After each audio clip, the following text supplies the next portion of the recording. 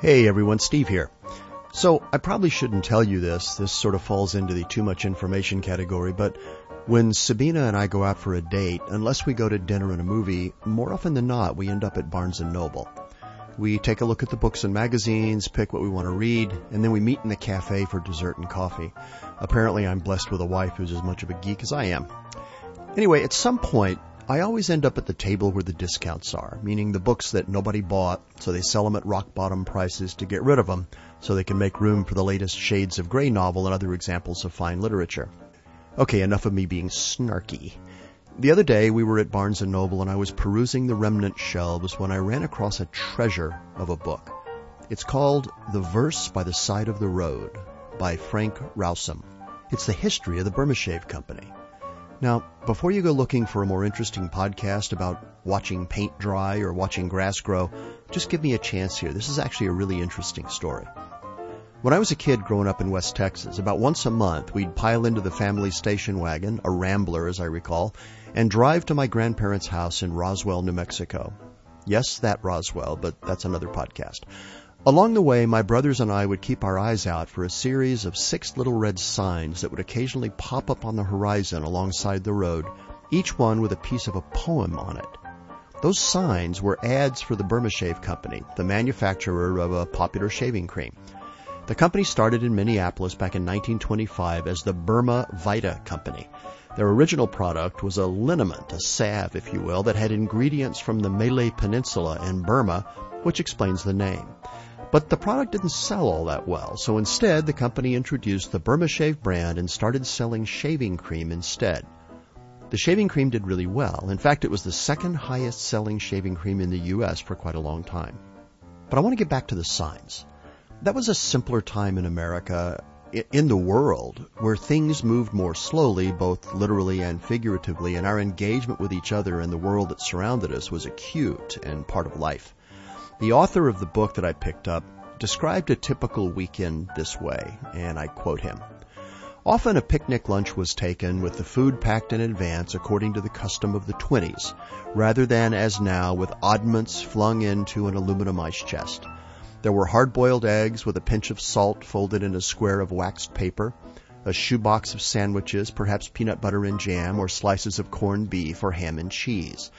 There'd also be soda crackers, a tin of deviled ham with wonderful fork-tail red imps on the wrapper, and a jar of stuffed olives. There'd be a bag of potato chips, some cold roast chicken that had been located at the extreme back of the icebox, a supply of grapes or oranges and tangerines, cold milk in the thermos, and bottles of ginger ale or grape juice for those grown up or almost so. So let me be clear about something. We all tend to get nostalgic about the good old days when things were simpler and life was grand. Today, I hear lots of people talking about getting back to the good old days of the 50s, which were pretty good, unless, of course, you were a woman or a member of pretty much any minority group. But I digress. This is not a paean for better earlier times. It's just me remembering a different time as sort of a contextual placeholder. So, back to our story. Each set had 6 signs in it, and they were spaced far enough apart that a person in a car could read them at a specific cadence as they went from sign to sign, and it went kind of like this. Feel your face as you ride by. Don't you think it's time to try Burma Shave? These signs were silly and corny and innocent and carefully selected to avoid annoying anybody. At 35 miles an hour, it took about 3 seconds to pass from sign to sign, 18 seconds total, which was far more attention than print ads could expect to get from a reader. And of course, nobody could read just one sign. They also created excitement because passengers in cars couldn't read ahead to the end. Now, much of the credit for the success of the little signs goes to Leonard Odell, the company's president back in the early days. America was a massive country, and the multi-day family road trip became a rite of passage for a lot of people. Plus, let's face it, gas was cheap, roads were good, motor courts were everywhere, cars were large and comfortable, and there was a lot to see. So Odell saw the brilliance of advertising along the country's increasingly well-traveled roadways. Of course, for the campaign to work, they needed the poems that got spread across each set of 6 signs and across the country. His kids, Clinton and Alan, wrote all the jingles for the first few years. And then apparently they lost their creative spark and they tried contract writers for a while. They didn't work out, so the company decided to do an annual contest. $100, a lot of money at the time, would be awarded to the jingles they selected for use from those that people sent in. And entries arrived by the thousands. In the mid to late 30s, the signs had become a part of the American psyche. They were like family, kind of like that goofy uncle that everybody knows that has the corny jokes that everybody pretends to hate but secretly loves. So, to help expand the public's perception of their brand, in addition to their commercials, they started putting out public service messages. Here are a few for you. Past schoolhouses, take it slow. Let the little shavers grow. Burma Shave. Don't stick your elbow out so far. It might go home in another car. Burma Shave. And this last one. Drove too long. Driver snoozing. What happened next is not amusing. Burma Shave. So, how did this whole sign thing actually work logistically? Well, you have to ask Fidelia. Actually, Ask Fidelia became the company mantra because Fidelia Dear Love.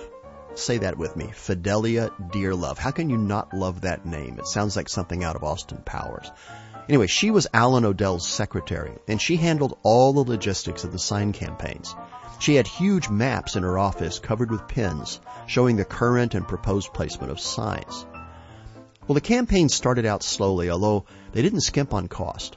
By 1926, Burma Shave was spending $25,000 a year on signs just in Minnesota, Wisconsin, and Iowa.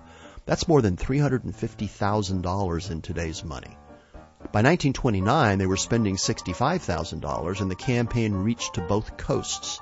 The only states without signs were Arizona, New Mexico, and Nevada, because they didn't have enough traffic to justify the cost of installation and maintenance, and Massachusetts, where there were too many curves in the roads and too much foliage to contend with. People just couldn't see far enough ahead to see the signs coming. The signs were ultimately placed from Maine to Texas with a total of 7,000 sets of unique signs. That's 40,000 signs in total. There were 20 to 25 new jingles in constant rotation. So here's how the process worked. Burma Shave would send out what they called an advance man who would travel the countryside looking for good spots for new sets of signs. He was looking for very specific characteristics. A straight and level road, good sidings that were at or near road height, no other signs around, especially billboards to distract the viewer, and long sight lines to build the suspense when an upcoming series of signs was spotted by someone in a car. Now, once the advance man found a good spot, he'd look for the farmer who owned the land. He'd give him a free jar of Burma Shave, show him the signs, and ask him if he'd like to have them along that fence over there. Many farmers would ask, how much was it going to cost me? And they were surprised when they learned that Burma Shave was going to pay them anywhere from $5 to $25 a year, depending on how desirable their particular location was. Once they reached an agreement, they'd pace off the location, tying colored cloth to fence posts to show the installation crew where to place the signs. The installation crew were usually farm boys who would drive around in a truck that was covered with Burma Shave jingles, digging a minimum of 36 post holes per day and sticking signs in them. Each hole was at least 3 feet deep. The installation team, by the way, they were referred to as the company's PhDs, an abbreviation for post hole diggers. I love that. So, the sets of signs were manufactured in Minneapolis during the long Minnesota winters and then shipped to regional warehouses around the country where the installation teams would collect them. And then, armed with information from the advance men and from Fidelia's detailed maps, they'd fan out across the country in late February and wouldn't come home until Thanksgiving. Each truck would leave the regional warehouse with about 40 sets of signs, that was 6 to 7 days worth, and then they'd return to restock at the end of each week. The PhDs would also hand out free samples at ball games and wrestling matches. For the first 5 years, the signs were 1-inch pine boards, 10 inches high and 36 inches wide, and they were dip painted. They were either red with white lettering or orange with black lettering, and they alternated the colors every year. The letters were about 4 inches tall, and they were silk screened onto the wood. Now, early on, they were installed on 9-foot posts that were 10 to 20 yards apart. But as roads got wider and cars got faster, the signs went from 10 inches high to 12 inches to 18 inches, and they went from 3 feet wide to 40 inches wide. Initially, they were installed 20 yards apart, as I said, for the slow-moving vehicles of the 20s and 30s, but they were ultimately spaced 50 yards apart as the cars got faster to maintain the cadence that everyone had come to expect when reading them. Now let's talk about challenges for a minute. They did have some, but they weren't what you'd expect. Cows liked to rub against them, knocking the signs off kilter. Hunters liked to shoot them. Rodents liked to eat them. And horses liked to arch their backs, walk under the signs, and scratch on them. They finally had to move to 10-foot posts to take care of that problem. Of course, all good things naturally end, and in 1948 the company fortunes began to turn downward. Eisenhower's newly built interstate highways got people off the smaller rural roads where the Burma Shave signs lived, and towns were bypassed.